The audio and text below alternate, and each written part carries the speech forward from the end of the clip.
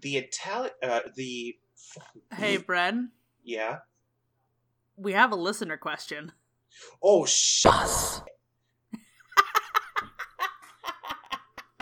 I forgot entirely. Let me put my thing down, flip it, and reverse it.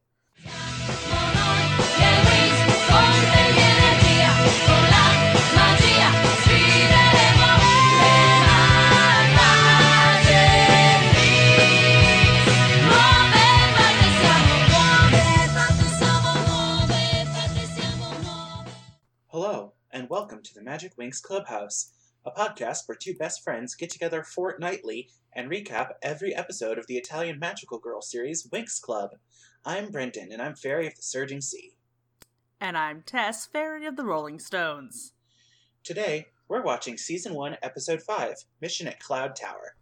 This is a straight translation of the Italian title, and in the 4Kids dub, it is called Secret Guardian.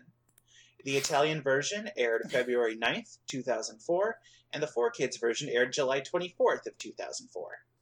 All right, Tess, I put out a call for listener questions. Did we get any this week? And I appreciate that.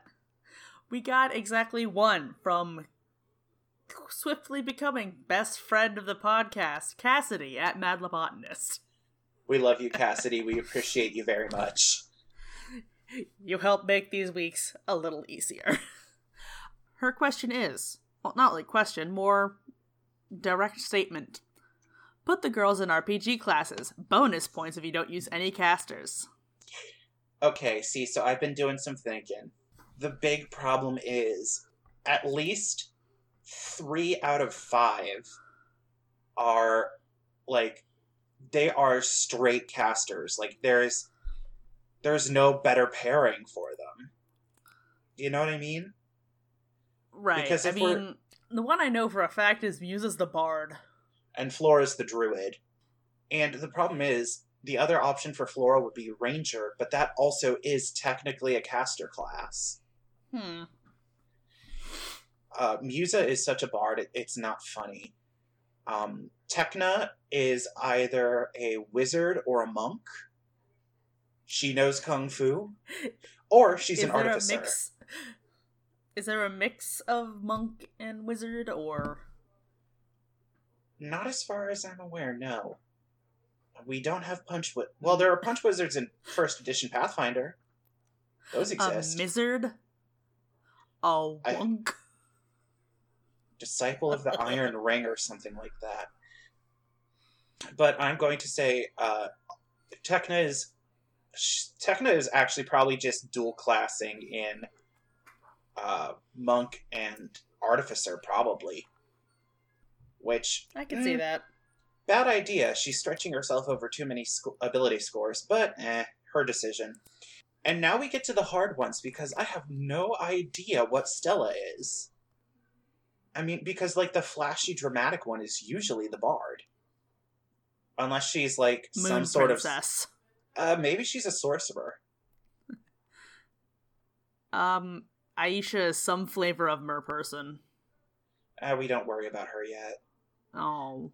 But Aisha is the fighter, I will have you know. I love her. I want to be Aisha when I grow up.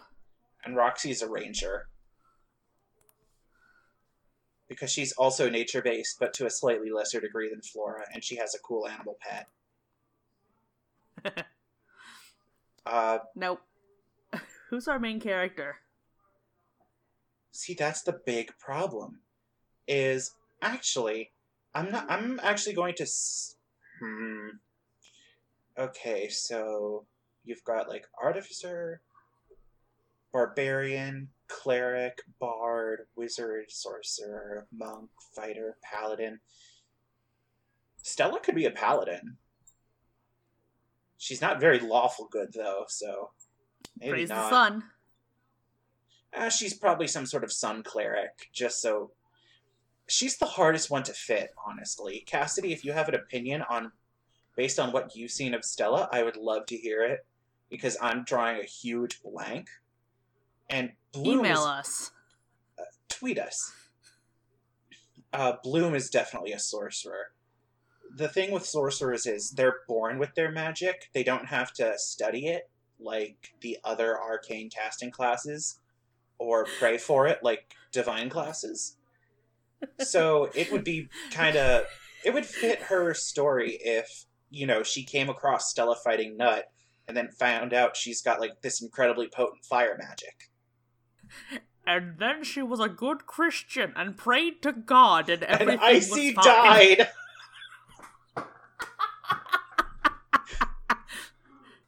Yeah, that's about how clerics work. Yeah. So, Stella, to be determined, I will tentatively say, no, you know what's really funny? Stella the Barbarian.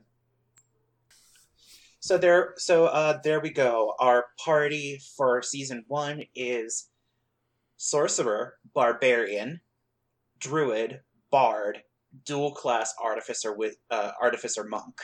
And then in season 6, they get a fighter. Because they need somebody to wear heavy armor. Alright, thank you, Cassidy. And we love you. And with that, I think we're ready to get into the episode summary. So, the opening of the episode is the most drastically different between the two dubs. God, right? Since we use Cinelume as our base template, we'll do that. And we'll note the start of the 4Kids dub when it comes up, because they did shuffle this whole episode around a little bit. Yeah, it was so freaking weird. So, in the Cinelume dub, we start in Althea's library, where Bloom is researching Stella's ring, which gets called and She goes down a list of, like, different items that she comes across in the book, one of which is dream catchers, which I found a little odd. And culturally appropriative. It's even odder because it's an Italian show. And the commercialization of native culture has seen to it that dream catchers are becoming a global commodity. I hate that. So Bloom finds Stella's ring in the book, and it is given an official name, which is weird, and it's called the Sword of Power. But it's a staff. And it says it's part of the lineal right to the Princess of Solaris, so we're starting our script errors out real early. I mean, the Ring of Power, the Scepter of Power, something along those lines would probably work more. Also, the Sword of Power means that Stella is He-Man. So maybe she is the barbarian. By the power of sunlight, I have the power! By the power of sunlight, I photosynthesize. No, that's Flora. I mean, at one point, Stella does just go down because she has no sunlight. Yeah, that's in season 2. Bloom then, after she, looks it up in the library, we do a jump cut to Bloom talking to Stella about it. Like, Stella doesn't own the ring and know about it. Wait, your ring belongs to you. Duh? And then Bloom essentially starts, for lack of better terms, mansplaining the history of Stella's ring to her. Yeah. She's just expositing. She's an info dump, but it's an info dump from the wrong person. You're info dumping to a person who knows the subject. So the backstory is, I'm going to call it the in a galaxy far, far away. A long time ago, but in this galaxy, and I'm going to call it the Scepter Ring. The Scepter Ring was forged from a stone that had been immersed in the Spring of Light, which was a gift from the Great Sacred Fire. Incredibly vague terms. Nobody here has studied the creation story of the universe, apparently. Don't you love it when a fantasy novel opens with, a really long backstory full of technical terms, and you're expected to remember, and there's no glossary in the back, so you're just kind of lost? Did you mean Aragon? I never read the Aragon books, I only saw the movie. I was super into them, and then I just stopped reading them. Bloom continues to exposit that the sacred fire is a relic left over from when the great dragon sparked the creation of the magical dimension. And then everybody starts having a discussion over whether it's a literal dragon or an allegory. Yeah, Tecna says, I think the dragon represents an ideal, like the embodiment of good versus evil. And then Bloom quips in with, yeah, can you repeat that in English? Which is hilarious, because Tecna literally just gave the most stock 9th grade English class answer. And this is college. Come on, guys. You're in 13th grade, girls. Act like it. This isn't a community college. The girls, it was a little bit earlier where they start, talking about why the Tricks would want the ring. And here's where we get a weird little tidbit. The Winks started calling the witches the Tricks. They did not choose that name for themselves. I call this section on the origin of the Tricks. Silly witches, tricks are for kids. I'm sorry, I couldn't help it. At one point, I want to say it's Flora. Flora asks Stella, did you know all about this? And she's like, I was never good at history. Ask me about shopping, though. Which is bad. It's bad. I prefer the phrasing does go exactly like that in 4Kids. In Cinnaloom, it's a little bit more delicately worded, and that Stella says she doesn't know a lot about ancient history, which is a little more understandable and kind of softens that blow. But, we get it. She's the shopping girl in this friend group. Yeah. Oh, what is that song? Yeah, then Stella is Ariana Grande's Seven Rings music video embodied. Then the girls go their separate ways. Bloom is like, I'm gonna go back to the library. I want to find out more about the mythical dragon. And then Miss Farragonda swoops in from out of nowhere. It's like, what did you say? I'm sorry, Bloom, did you mention a dragon? I can tell you about the dragon.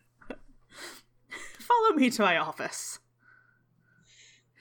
In the beginning, there was nothing. And then an egg appeared, and Arceus hatched and began creating... Oh, wait, I'm sorry.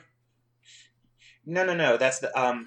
In this universe, you see, in the beginning, there were two opposing cosmic forces named Anu and Parame, and they hated each other. And there was also this thing called Sithis, I don't know. And then they interplayed and made the Aedra and the Daedra, and then the Elder Scrolls universe. Hold on, wait. In the beginning, there were two brothers, one who liked truths and one who liked ideals. They had a dragon! I like that both of yours are Pokemon. Doesn't... In the beginning, there were two brothers. One was good, one was evil. One only spoke truths, the other only lies. But the Great Dragon apparently just manifested with the Big Bang, is what I'm taking away from this. Because it materialized from a flash of light. And also, Miss Farragonda's telling Bloom all of this. She brought Bloom into her office just to tell her the Magic's Realm creation myth. It's also worth noting that the dragon is just referred to with it pronouns than a Cinnaloom dub, but with she pronouns in the 4Kids dub, which is kind of cool. Yeah. Oh. In the 4Kids dub, Miss Farragonda's like, wait, you were in the forbidden section? Well, yeah, Bloom used her invisibility cloak. She sneaked out, middle of the night, she picked up a book and screamed at her. 11-year-old me, she his pants. And apparently the book only showed her, one sentence. And Miss Farragonda said, that book showed me several paragraphs once. Which is odd, because the way this is framed, it seems like the thing that if you were, it seems like the kind of thing they would get to in magic history class.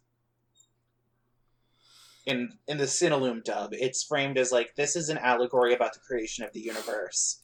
We don't know if it's true, but it's what we have. And in the 4Kids dub, it's some great cosmic truth. It feels like in the Cinnaloom dub, this is just something that everyone has a base knowledge of. Kind of like how You could ask any in schlub on the street, hey, you know about the dragon thing, right? And they'd go, oh, yeah, the dragon that made the universe. Uh-huh. like on Earth, you'd find people who like the Big Bang, God, the world turtle. Like everyone has their own creation myth. And pretty much, I use quotation marks, but it's the scholarly term.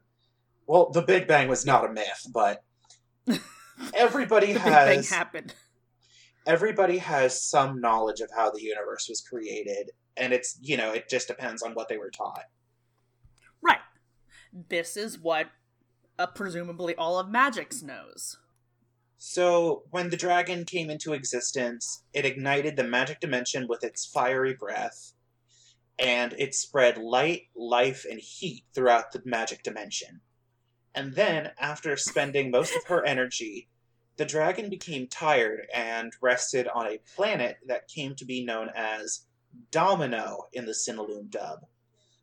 While in 4Kids, it is called Sparx. Is that with an X? I believe canonically, yes. It is Sparx, like Spyro's little dragonfly buddy.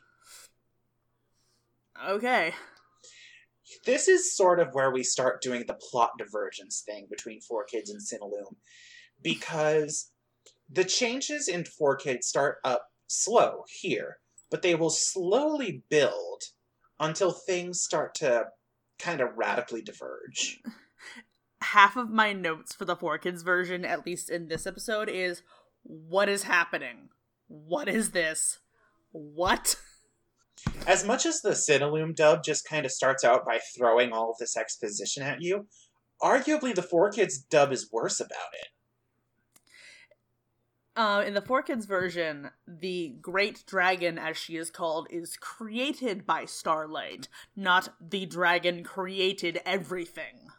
It's just weird changes that... I mean, Cave Starlight will make anything, won't he? It wasn't enough you made a god computer, you had to make a dragon too, didn't ya?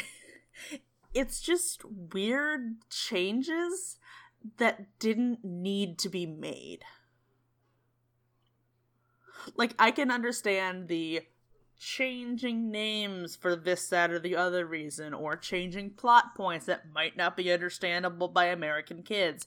But this is just changing a name to a different name, switching things, making something... Like, what is happening? Back with Bloom and Farragonda, Bloom says that Stella told her that Domino is a cold, dark, and dead planet. And Farragonda says, yes, it is, but it wasn't always that way. It used to be like a prosperous kingdom before it was attacked by the forces of darkness, who snuffed out the dragon's flame forever, and the magical dimension has never been the same since. I want you kids... I'm sorry. I want you club kids to put a bookmark in this. In 4Kids, Bloom says that Stella told her that Sparx doesn't exist anymore. I mean, that's sort of the same... The phrasing makes it odd, but I guess it's basically saying the same thing. Because it doesn't exist anymore. Macedonia doesn't exist anymore, right? Yes, it does. Hold on, wait a second. I thought of the wrong extinct culture. Bleh. Were you thinking perhaps of the Mycenaeans, the Minoans? No. Mesopotamia? The Tigris and Euphrates rivers that are around it. Yeah, that's Mesopotamia. Mesopotamia. Farragonda then asks why Bloom is so interested in the dragon, and Bloom says that she's just got this really nagging gut feeling to learn everything she can about this new universe. And you know what? I feel her on that, because I like reading the lore entries too. There are like 80 books worth of dialogue options in this story. I want to learn. Bloom gets a codex entry. The Great Dragon. So that's why it's called Dragon Age. In the Cinnaloom dub, Bloom just kind of excuses herself from Farragonda's office, and in the 4Kids dub, the bell for class rings, which I think I think it's a better excuse for her to just leave. True. Otherwise, she's just cool story, prof. Bye. Farragonda is watching her with I understand that it's supposed to be like a thoughtful expression, but it's just blank. Like, that is just Miss Farragonda's face. There is no expression on it. Completely neutral. Meanwhile, we go back up to the apartment suite. And it's nighttime now, and it's raining. Stella just says that she wants a ring back. It is her ring. She doesn't care why the Tricks want it. They stole it. It's mine. We're getting it back. And Flora wonders how exactly they're supposed to do that, since they've gotten their asses kicked by the Tricks a few times now. Bloom says that they'll use the element of surprise. They're going to use the same tunnels the Tricks used to gatecrash the Althea Red Fountain mixer to sneak into Cloud Tower while everyone is asleep. And Tecna is ready to kick the ever-loving garbage out of the Tricks. Like, she is ready to fight. Also, Bloom mentions that they discovered the secret underground tunnels. No, you didn't. You found out about them because you saw the Tricks come up them. I don't even know if they saw where the Tricks... Well, she saw where the Tricks came from. But, like, for as far as she knows, they just got into the basement somehow. But, it's not important. The thing is, it's a callback that these tunnels still exist. Which, from the map that Darcy had, it's just a triangle. Straight lines from Althea to Cloud Tower to Red Fountain to Althea. And they make it sound like it's easy to get lost down there, so who knows? In 4Kids, Stella mentions that she needs to get her ring back because it's the source of her power. And Tecna mentions that something along the lines of, yeah, and we have a big quiz tomorrow. Why would Stella need her ring for the quiz? Well, if it's a practical. And then Flora mentions that this quiz counts for half their grade. It's a bit early in the semester for that. That's not what quizzes are, too. And then Tecna says she downloaded a map of the underground catacombs. Why do you need a map? It's a straight line. We cut from the girls talking about their heist movie to the Tricks having an impromptu float yoga session. The Tricks are having one hell of a slumber party. They're yogaing and just screaming. Yeah, they're doing the Om chant, and they're in lotus position. Are they doing the Om chant, or are they just going, ah? In the Cinnaloom dub, to me, it sounded like they were doing the proper Om. Oh, by the way, this scene right here, this scene about, like 1/3 into the episode? Yeah. This is where 4Kids starts. Yeah, 4Kids opens on the witches, and then cuts to everybody wondering why they want the ring. Why did you need to change that? Why is this your cold open? Why do you open on float yoga? Because they need to be melodramatic. That's true.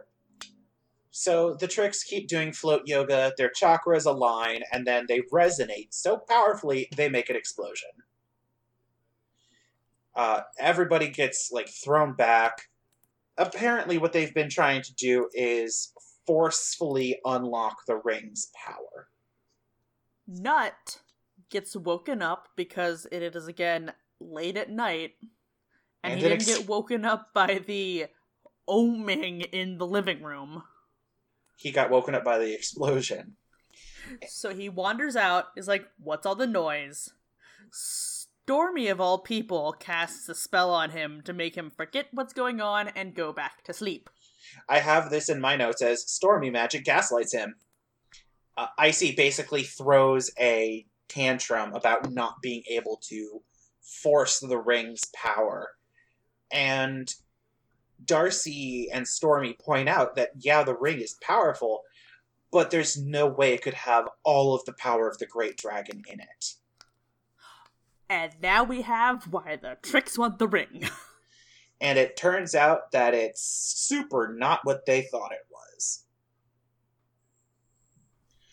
Icy hurls the ring across the room, then does a little bit more exposition to reveal that their goal is to harness the power of the dragon flame. Because I guess you need to blatantly state it. And there's like a split-second cut to the Winx trekking through the tunnels, but I don't know why that's here.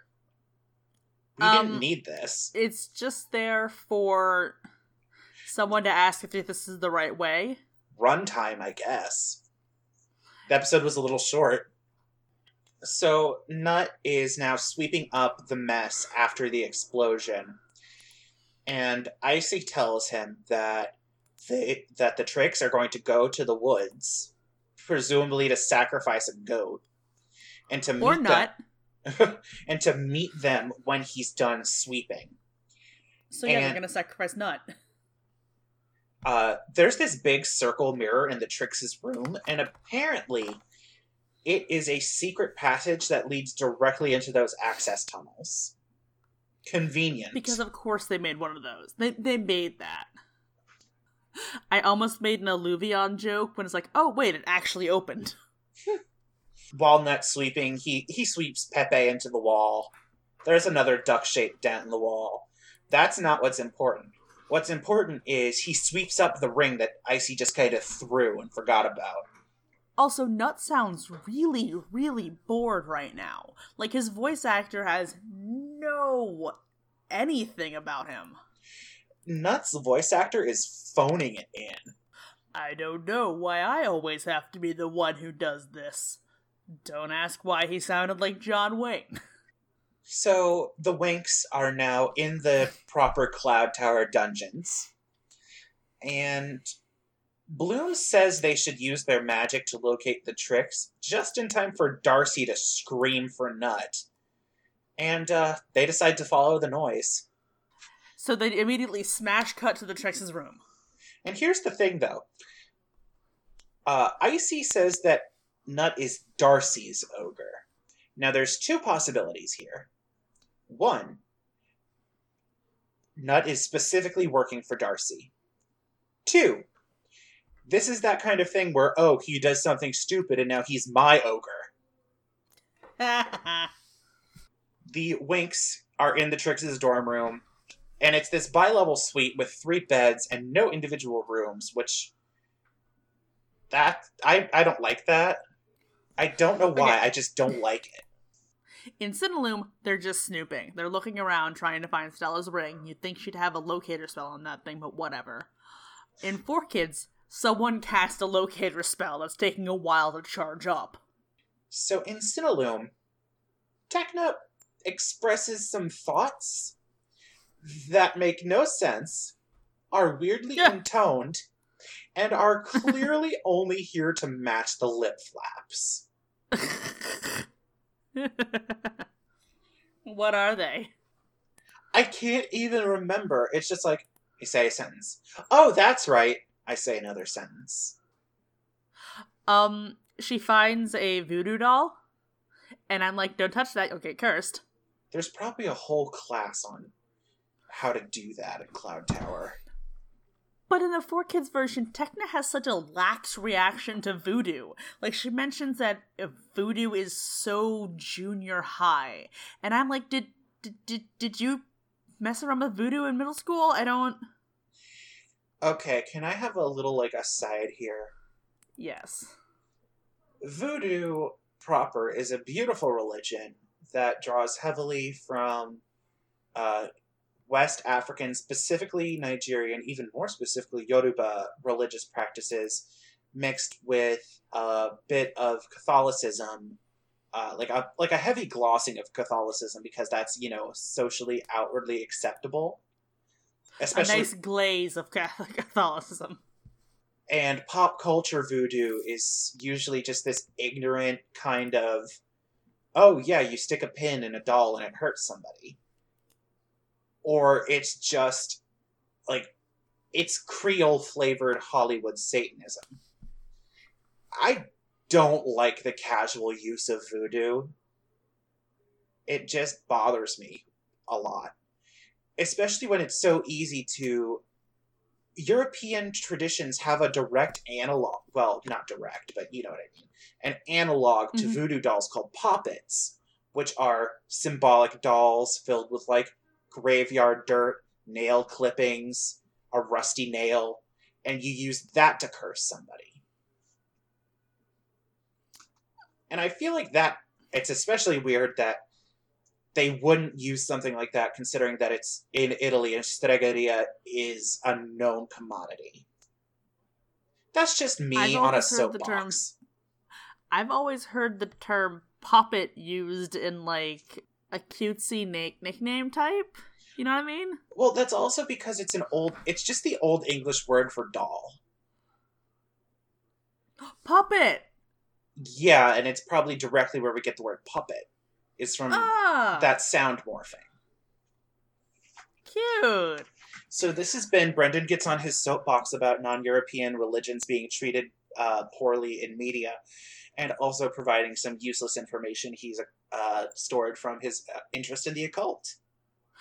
Meanwhile, Musa finds a club that instantly turns into a mace. Okay, sidebar. If this was a show... Well, not a sidebar. Like, yes, immediately another anecdote. No.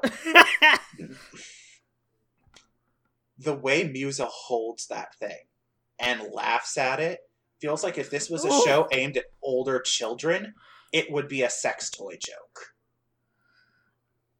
Do you know what I mean? Oh. And then the spikes come out. Because, yes, it's actually a Morning Star. It's a mace that converts into a Morning Star.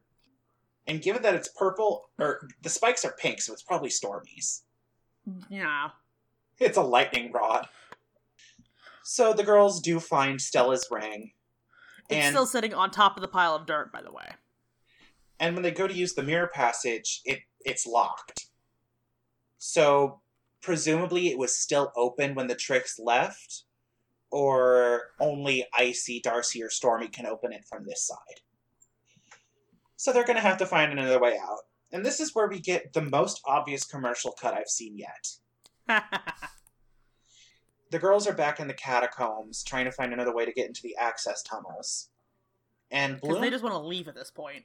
Bloom finds a door, and her main character senses start tingling, and tell her that there's something plot significant behind this door. And Tecna's like, we do need to leave. But Bloom ignores her and opens the door. And it's the Cloud Tower archives. And Bloom immediately pulls a book from the shelves. She sets it down on a reading lectern and opens it up. And that sets off Professor Griffin's ring alarm. Nice to see that she has a someone set foot in the archives alert. Yeah, we see Griffin in her office, and her crystal ball starts blinking at her. She scries down into the archives room, and at first it sounds like she thinks it's one of, like, her students, like it's some Cloud Tower students who are around the archives when they're not supposed to be. But then she sees that it's Althea's students, and she just looks like somebody gave her the best present. Okay, honestly, you'd think that Griffin would admire the fairy's chutzpah to come in and try to, like, just bust their stuff, but no, she's instantly just like, tee-hee. It's time to mess with them. I think she does express a little bit of admiration at first, or she's like, oh, that's so cute, they broke into the school. Because, you know, she just had her students do that to them. Okay, and as they're wandering around the archives, someone mentions that they have a record of every fairy and witch in Magix. And Bloom's like, maybe they'll have a book about me. And I'm just like, why do you think that you, an Earth girl, would have a book in the Cloud Tower archives? And then immediately she has a book in the Cloud Tower archives. So here's what I think is going on here. So I'm gonna draw another Harry Potter parallel. Of course you are. So one of the few explanations J.K. Rowling has given about how her universe works that isn't complete horseshit that she pulled out on Twitter is that there is a magic book in Hogwarts that whenever a child with magic powers is born, it writes down their name so that when that kid turns 11, they'll get, whenever they're born in the Great Britain, Ireland area, they will get a letter inviting them to Hogwarts. I assume this is a similar thing.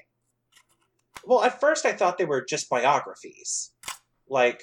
This is books about every witch and fairy who have existed. Notable. I thought it was a hyperbole. But apparently it's literal. And I'm going to assume it's one of those things where it's everybody has, every time a fairy or witch is born, a book will appear in the Cloud Tower archives that has a rough outline of their life because we're working on predestination rules. I have a question. Yes. Wouldn't Althea have an archive exactly like this one? Presumably somewhere. They just find the Cloud Tower one first. Alright, so... It makes me wonder if Red Fountain might have an archives room, but I don't know. We don't see the boys do anything particularly They barely go noteworthy. inside. That's true. We've only ever seen them working out in the yard. We have never seen the inside of Red Fountain except for the ship repair bay. Alright, so Bloom discovers a big book with her name on it because she's the only fairy named Bloom. And she goes to open it. And Tecna's like, wait a minute. Are you sure you want to do this? It might have something you don't want to know. Or once you find out you can't stop it or whatever.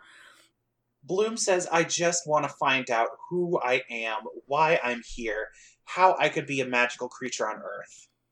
She opens the book, and the Butterflix dance video starts playing, showing her the terrible future that awaits her.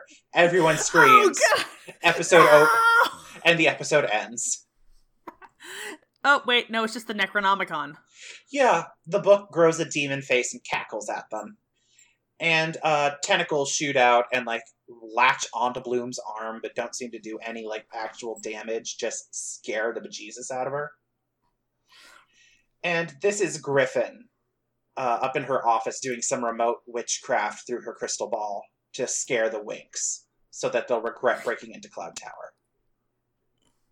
In 4Kids, instead of Tecna saying, you might not want to learn about your future, Tecna decides to be smart for once this episode and just goes, this is fishy as all get out.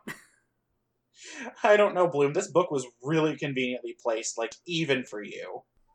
Oh, well, I'm the main character. Thump.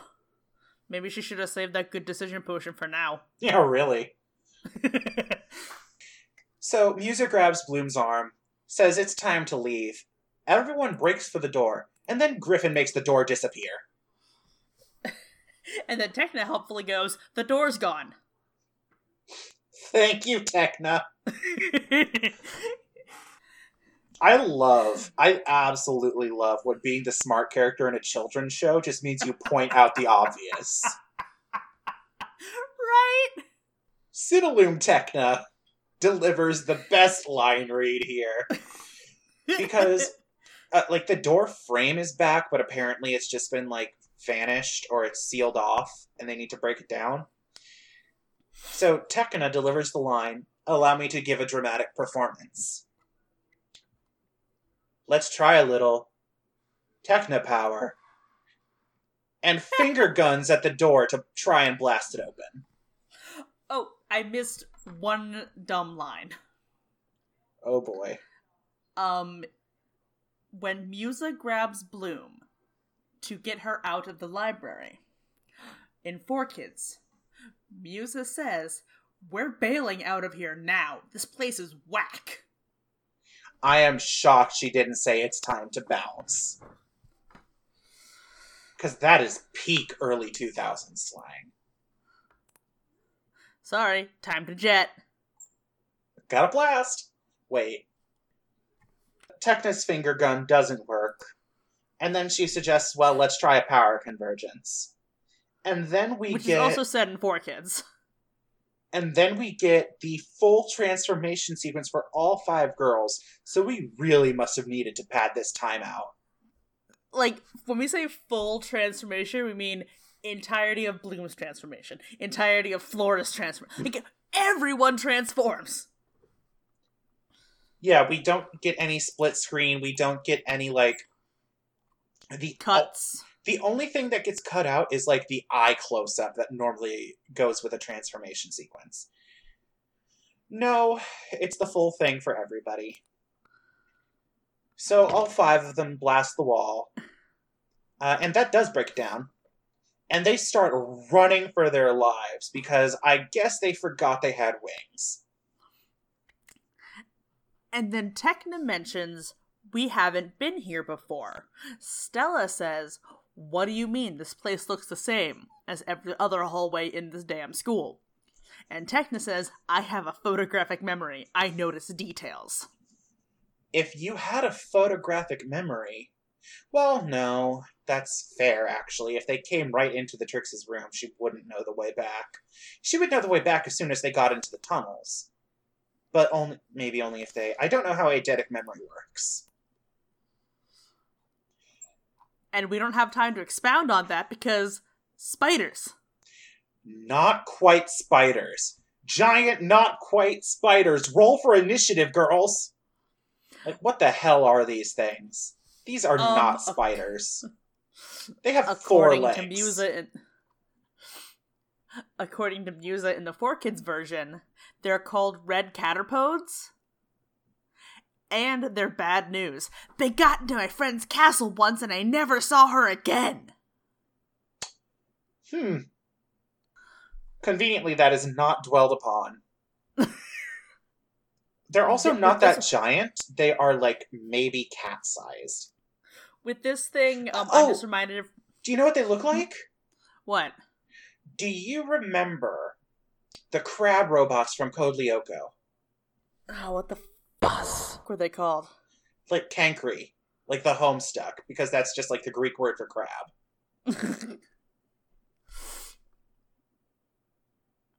I'm actually reminded of that scene in Daphne and Velma, when Velma just goes all Rambo on tiny robots. Code Lyoko crab. Would you like to know what they're called? What are they called? Crab with a K. Why is the name Cankralot standing out to me? I don't know why. Oh yeah, they're the little dudes. They're the little ones. I was right. Cankralot's a thing. Like it was familiar to me too, but yeah, those are the little minion dudes from Code Lyoko. They're like the putties. Ah, wait. There was a Code Lyoko MMO in the mix? That is astonishingly appropriate. That's actually, like, that makes perfect sense, and I'm shocked it never went anywhere. Hi, welcome to Code Lyoko Cast. Amant sans danger. The girls decided that instead of running from these spiders, they'll just cast a force field. And so they, like, get in a circle and throw up a barrier. And when the spiders touch the barrier, they start burning. They kneel down and just start moving their hands in circles. I mean, that's how I'd make a barrier spell. I mean, it takes less time than casting a circle. Like, that takes time, that takes ritual implements. I don't think they have any Sage or Palo Santo. And then it stops working, and the little scuttly crabs make it through. And then Flora remembers, hey guys, we can fly. And then she summons... Flora casts Summon Nature's Ally to make these... What would you call this thing? It looks like It looks like an anteater mixed with a cow. I said the exact same thing. Well, I said polar bear and cow, but... Surely you mean a penguin bear. No, it just says bear. She calls this thing a spider eater. And then in 4Kids, she takes the time to extol the method, like the virtues of biological pest control by using natural predators. Flora, biological pest control is a wonderful idea, but that's also how Hawaii got overrun with weasels. Did you know that's why Alolan like Young Goose and Alolan Rattata have a thing? Because Europeans accidentally introduced rats to Hawaii, and they tried bringing in weasels to eat the rats, but the rats just became nocturnal, so they wouldn't ever meet the weasels. And now Hawaii has had 2 invasive species problems. That's almost funny. Also, animation error. There's a handful. I'm talking about the one where Techna decided it was too hot and she took off her sleeves. Yup. They're just not colored properly. I kind of like how this looks a little better. But it seems like the animators have a hard time with that specific blue on sleeves, because it seems to be the only one that has that issue. It was Stella in the last episode. I feel like it has to be a budget thing. There's no, not these obvious coloring errors, but there are so many animation errors in the first season of Winx Club. It seems like they did not have the money to fix these animation errors once they were noticed. Do you know what I mean? Right. Because they're usually very obvious errors that somebody would notice during editing. Especially the one that comes up a little bit later. After the anteater cow wanders off through the halls of Cloud Tower, it's not mentioned again. It does explode. It dissolves into pollen, so I guess the spell ended. Okay, so Flora creates life and Flora takes it away. The smushed remains of the crab robot spider things turn into what I call, oh Jesus, goo monster, what is that? My note, quote, the goo of the destroyed spider starts congealing into some sort of horrid abomination. Stop. Don't use the word congeal, it's gross. Do you have a better verb for how these, spider remains turn into this horrifying monster that is covered in mouths and eyes? Yes, they smush together. The girls start running away on foot. Once again, you can fly. And thankfully, Bloom remembers this time. And also, Techna's wireframe airplane flutters for some reason? I think it's just to give some form of visual interest. Maybe it's supposed to be flickering. The wing fluttering in this show is also, that is one of the most common things that they just won't animate. Characters will be flying, but their wings will be still, or maybe doing a 1-2 frame animation. Wings don't flutter, okay. They jiggle. Ew. Girls find themselves at the end of a corridor with the goo monster slowly coming in on them, and they make a plan to just all blast it. Hey girls, we have magic. Everybody just blasts the hell out of this thing, and Techna throws up a shield so that they don't get any monster gook on them when it explodes. And my absolute favorite part of this episode pops up. Stella says, we have a problem. Techna bashes down the door because she's been stuck here for too long. And then Stella goes, not anymore. That made me feel a genuine human emotion. I laughed at that.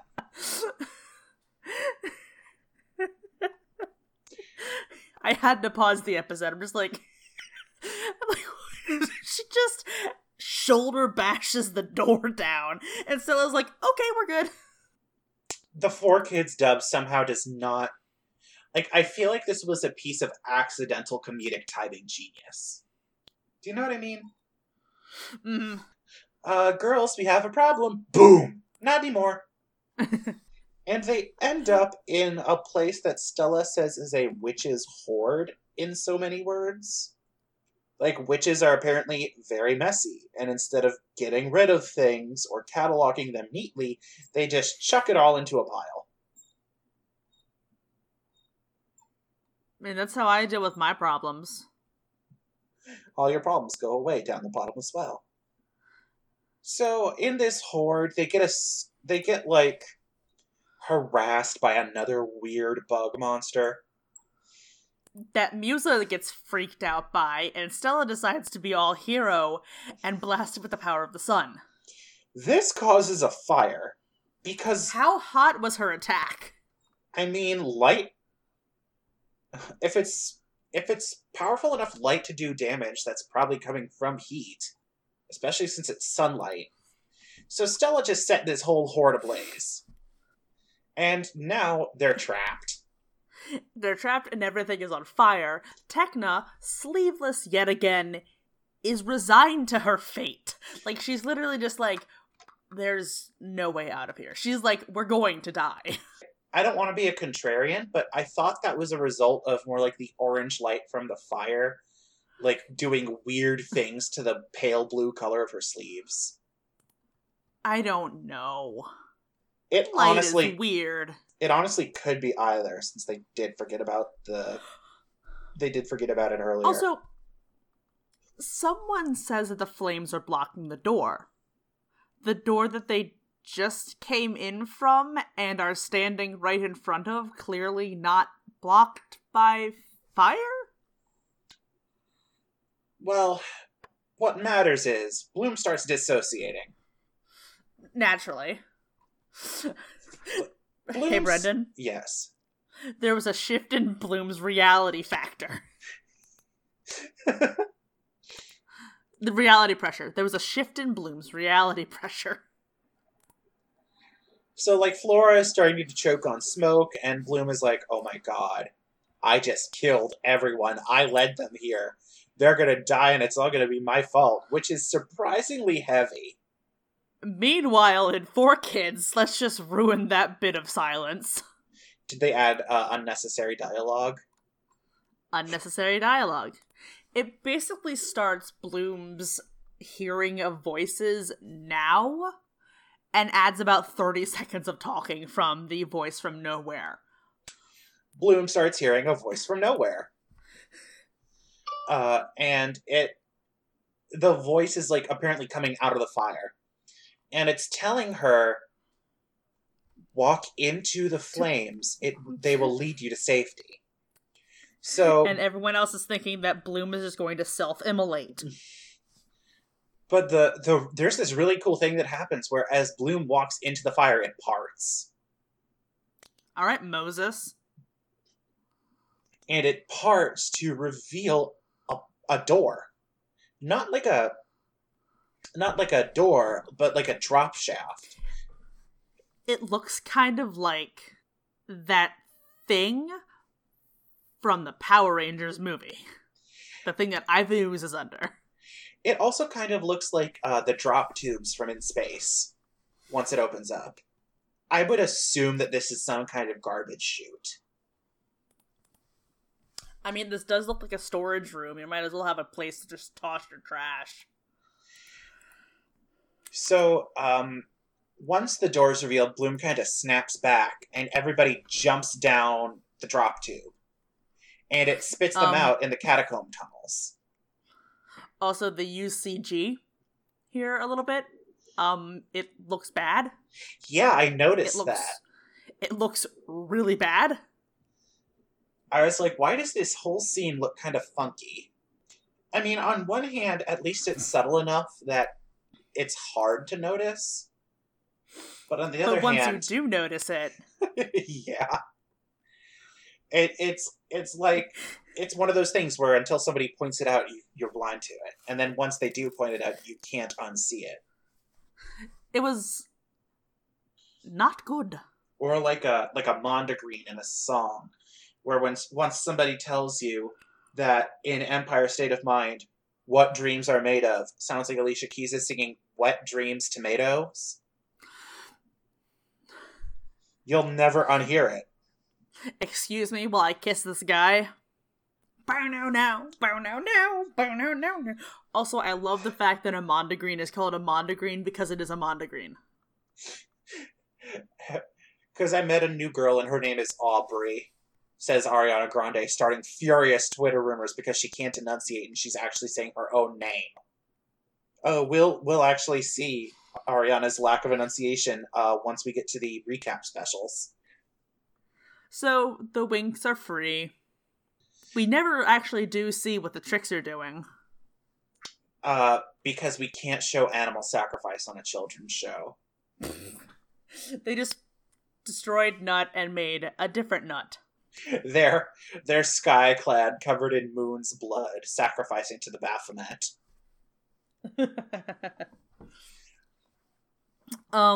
So the Winks go back to school, and it's the next day.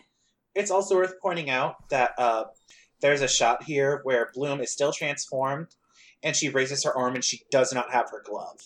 It is just straight up not animated. So everybody's walking back to their dorm room. It's the next day. They've been out all night. They're like, I don't feel like going to class today. Ha ha ha. It's like a sick day. Ha ha ha. Griselda shows up. Oh my god.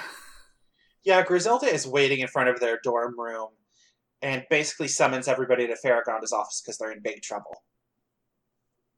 Because Head Witchtress Griffin sent Miss Farragonda an email, an owl, I don't know. A note, a text. A thought. I think it's just a magic text. Saying that she was very angry that 5 fairies broke into Cloud Tower. The text message reads, sup B, peace sign emoji. 5 of your girl emoji are, like letter R, in my school emoji. 5 fairy emojis. Punish them. And again, this is bringing it back to the weirdness where Griffin was like kind of chuffed about them being there. Like, wow, they're not as goody-goody as I thought they were. Like, that kind of stuff. But it's probably also like a good faith thing. Like, hey F, you should know. Some of your girls were in my school. Like, I don't care, but I know you care. So... And they made it very clear, under no circumstances go to Cloud Tower. So... And I hope you have a good explanation for it. Oh yeah, here's where I got mad. Because... Me too! Farragonda says, I will give you a chance to explain why you would break into Cloud Tower. Bloom starts explaining. Tries to say something. And then Griselda opens her mouth. And says, they can't possibly have good reason for doing this. We need to punish them. And Farragonda's like, you're right. Griselda suggests the Winks should be grounded. Now, here's where I like to think of it a different way, because it says we're going to take away their powers for a little while. I think it would probably more be like, we are going to take away your ability to use magic on school grounds, and you cannot leave school grounds. Like, Yeah. And then here's something that also, like, threw me off. So, Stella in Cinnaloom says, you wouldn't do that, would you? And she's phrasing, like, her voice actor sounds like she's delivering it like a question, like, oh no, you wouldn't, would you? But then Farragonda reacts like Stella has challenged her and been like, you wouldn't do that. Young lady, there are very few things in this world I wouldn't do. This is not one of them. And then Farragonda revokes their magic privileges. In 4 Kids, Stella tries to be like, hey, well, the witches started it. Which is never a good explanation. and would ultimately be resolved with retaliation is never a good enough reason to break the rules. But if she'd have said the witches stole my ring, as far as we know, the source of all her power, or at the very least, a very potent magical artifact that is hers by birthright. I have written down here. They had a perfectly good reason. Some witches broke into the school and stole Stella's ring. They were going to get it back. Granted, that might not be a good reason under the eyes of the school, but the Winks have reason to believe that the witches who stole it would not give it back willingly. Right. So if Farragonda was like, hey, Griffin, some of my girls say that some of your girls stole something. There's no way in hell those witches are going to give it back. Of course not. Especially when, let's be real, from what we've seen of Cloud Tower so far, it seems like a kind of thing Griffin would say, well, too bad, so sad. But then again, we are also dealing with, magical law here, since if it's the birthright of the Princess of Solaria, there could be some, huge... It would basically be an international incident. You know what I mean? An interrealm incident. If Griffin did not make the tricks, hand it back over. So it's just there's no reason to go that far. Griselda jumped the gun and thought they just did it for funsies. We are early enough in the show that Griselda is basically just Professor Snape. Except I am 99% sure she didn't have a weird incel thing with one of their fathers. I said it. Nene Leaks, I said what I said, .gif. Come at me with your opinions. So Farragonda waves her hand, and in Zilloom, she just waves her hands and starts taking green energy from the girls, which is presumably their powers. In the 4Kids version, she makes up stuff. She just kind of Magicus Revocus, totally grounded. Inventicus Termus, Soundicus Impressivus. Canis Latinicus. Also, if all of Stella's powers come from her ring, wouldn't Farragonda just take the ring?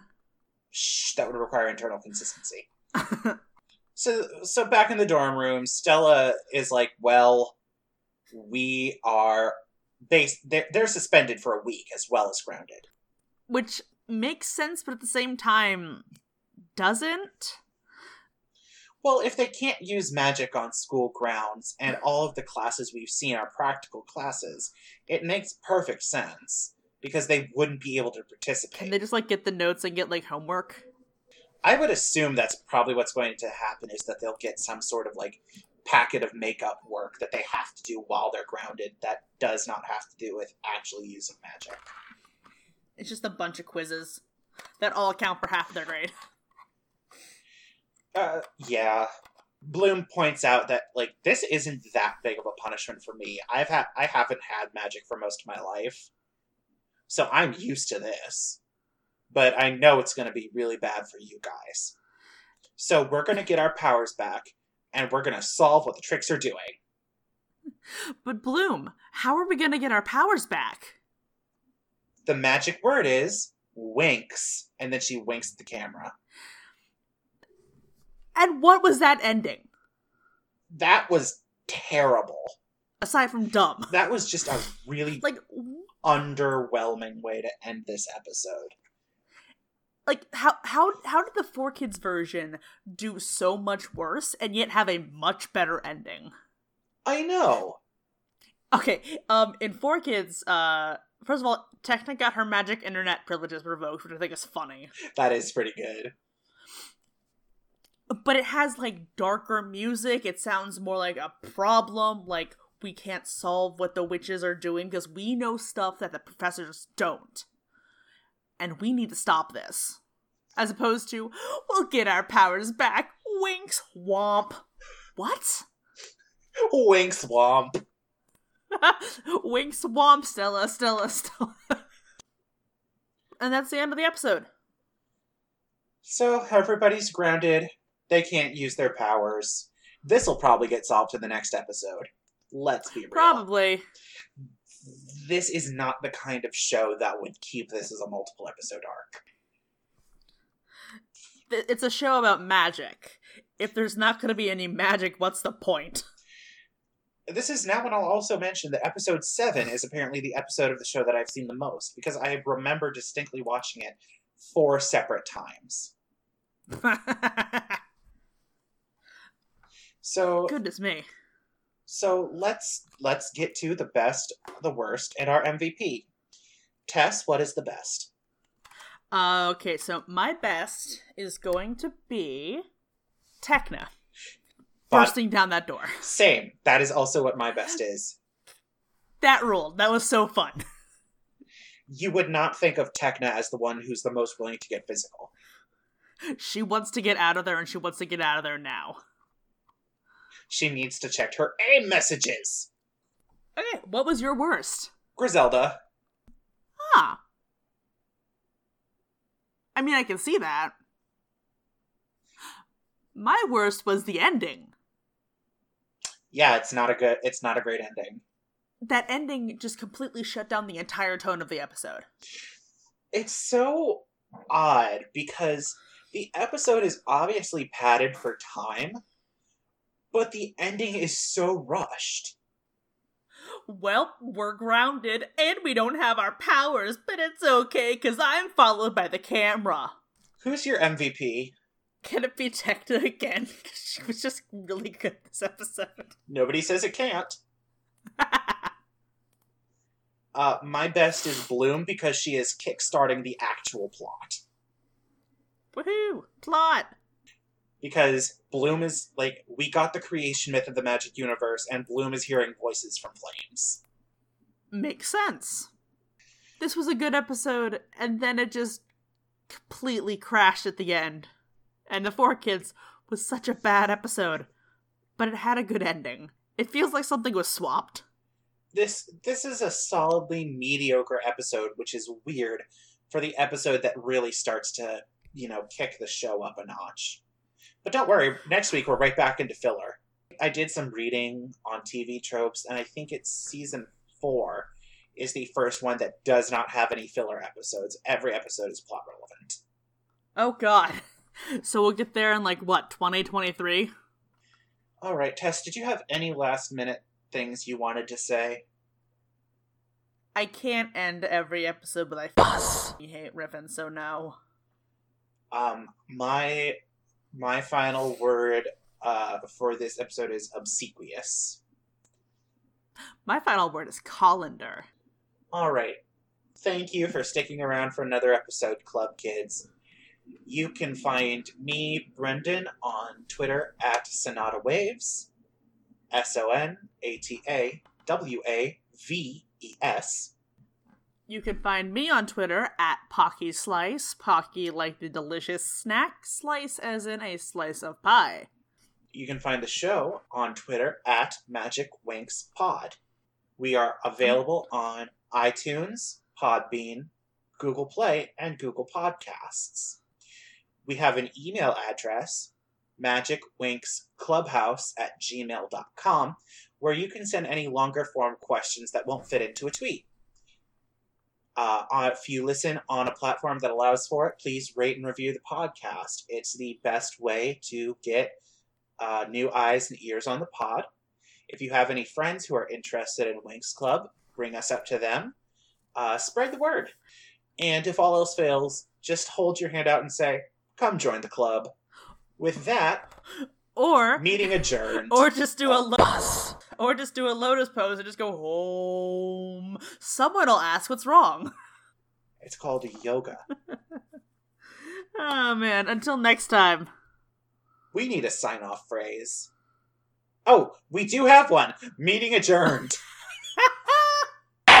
Open your eyes, open your mind. We are the Winx. Winx, if your hand is holding mine, we can fly through space and time, and together we'll be surefire winners. Winx, with a smile you can enchant. You light up our world. We'll fly the moonlit sky together. We've got to find a solution, and right away. Let's try a little Technopower. Not even a scratch.